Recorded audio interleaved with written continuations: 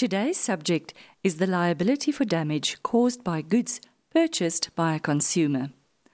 Albert Swart, a practicing attorney and a director at Strauss Daly Attorneys, will be discussing an interesting case with us today. Hello Albert, welcome, and as always, thank you for your time. Good morning, TN listeners. Thank you for having me again.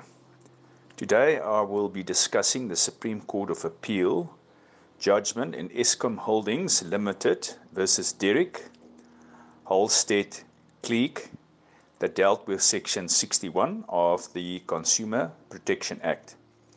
The judgment, delivered by the SCA on the 30th of September 2016, appealed the judgment of the Gauteng Division of the High Court of South Africa in Pretoria, reported as Halstead Cleek versus Eskom Holdings Limited. Albert, I understand the Consumer Protection Act was considered in this appeal. Which section of the Act was relevant to these proceedings? Section 61, subsection 1 of the Act was considered by the SCA.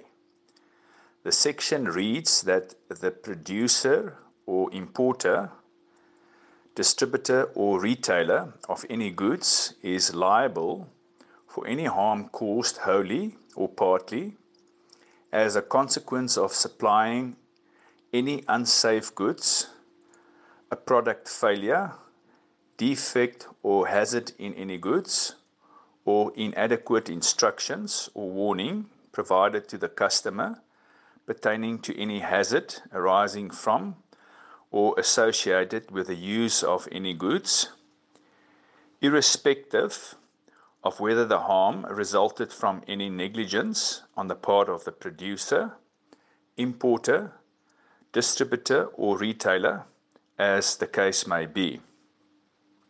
The harm for which a person may be held liable in terms of this section includes the death of or injury to any natural person, an illness of any natural person, any loss of or physical damage to any property, irrespective of whether it is movable or immovable, and any economic loss as a result thereof.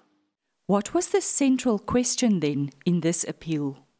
The central question in this appeal was whether the appellant, Eskom Holdings Limited, can be held strictly liable in terms of Section 61 of the Consumer Protection Act for harm caused to the respondent, Mr. Derek Halstead Cleek, by a low-hanging power line which was not supplying or required to supply electricity to anyone. Please will you share the background facts of this appeal for the benefit of our listeners? On the 11th of August 2013, the respondent, one of a group of 4 cyclists, came into contact with a low-hanging live power line spanning a footpath they were cycling on. He sustained severe electrical burns and issued a summons against Eskom for the damages he had suffered. The respondent's claim was based on Eskom's role as the sole supplier or producer of electricity on the national grid and its control of all power lines not falling under the control of any local authority or municipality. The strict liability of Eskom as the producer or supplier of electricity provided for in terms of Section 61 of the Act, and in the alternative, delict, in that Eskom negligently and wrongfully caused the respondent's damages. The parties agreed that the limited issue pertaining to whether Eskom was liable in terms of Section 61 of the Act would be separately adjudicated, with the remaining issues to stand over for later determination if necessary. It was so ordered in terms of the uniform rules of court. The Gauteng Division of the High Court of South Africa in Pretoria, the Court Q, found that Eskom was 100% liable for the respondent's injuries in terms of the provisions of Section 61 of the Act. The appeal was with the leave of the court accused. What was Eskom's defence to the claim? Eskom admitted that it was responsible for the relevant power line through which it conducted the electricity and was made aware that the respondent had come into contact with the power line on the 11th of August 2013 whilst riding a bicycle. After an inspection of the power lines by Eskom, it was discovered that all three conductors of the power line had been vandalized by theft of stay rods, which resulted in the power lines hanging in a low position.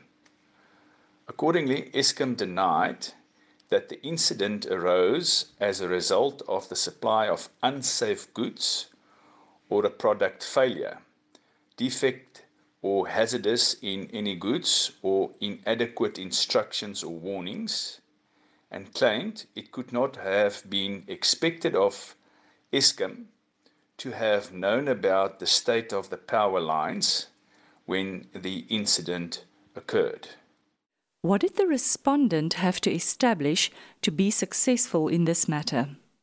The respondent had to establish that he is a natural person, he is a consumer, he came to harm, Eskom was the producer of electricity, the harm was caused wholly or partly as a consequence of Eskom selling unsafe electricity in the ordinary course of business, or there was a product failure, defect or hazard in the electricity.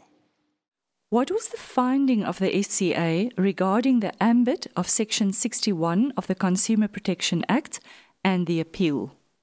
The SCA found that there had to be a supplier and consumer relationship for Eskom to be strictly liable for harm, as the Act proposed to protect consumers.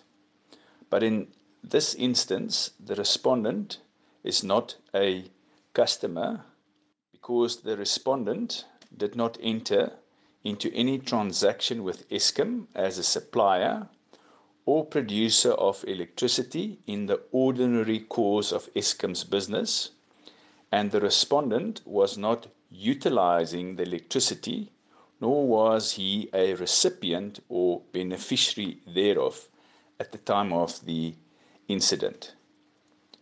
The supply of unsafe electricity also presupposed that Eskom sold the electricity in the ordinary course of business for consideration. Similarly, where Section 61, subsection 1c provides that inadequate instructions pertaining to any hazard attracts liability, it is restricted to inadequate instructions to a consumer who has entered into a transaction with Eskom. The respondent and Eskom were not in a consumer, producer or supplier relationship in respect of the electricity that caused the harm to the respondent. Section 61, subsection 1b makes provision for liability due to a product failure, defect or hazard in any goods. The court found that it is clear in the context of the Act that it is restricted to a supplier and consumer relationship. Therefore, it cannot be found that the harm the respondent suffered was as a result of the electricity itself failing or that the electricity had a defect. Failing in this context would be if the electricity were unable to perform in the intended manner. This was not the case. The electricity in the context of the case did not suffer from a material imperfection in the manufacture of the goods. Accordingly, the respondent was not a consumer that was entitled to the protection in terms of the Consumer Protection Act. Also, the circumstances of this case clearly fell outside the ambit of a consumer-supplier relationship to which the Act applied. Therefore, the appeal should not succeed. Thank you very much, Albert. Although this is an older case, it is still an important lesson for the man on the street to know that the Consumer Protection Act covers only to the boundaries of an established consumer-supplier relationship. So let's be careful out there when riding under power lines or crossing any rickety bridges or expose ourselves to any indirect danger in the pursuit of recreation. Let's make sure we know our rights, but also understand the law. Thank you for this, Albert. As always, we appreciate your clear focus on the matter. Take care. Thank you, T and listeners. Until next time, goodbye.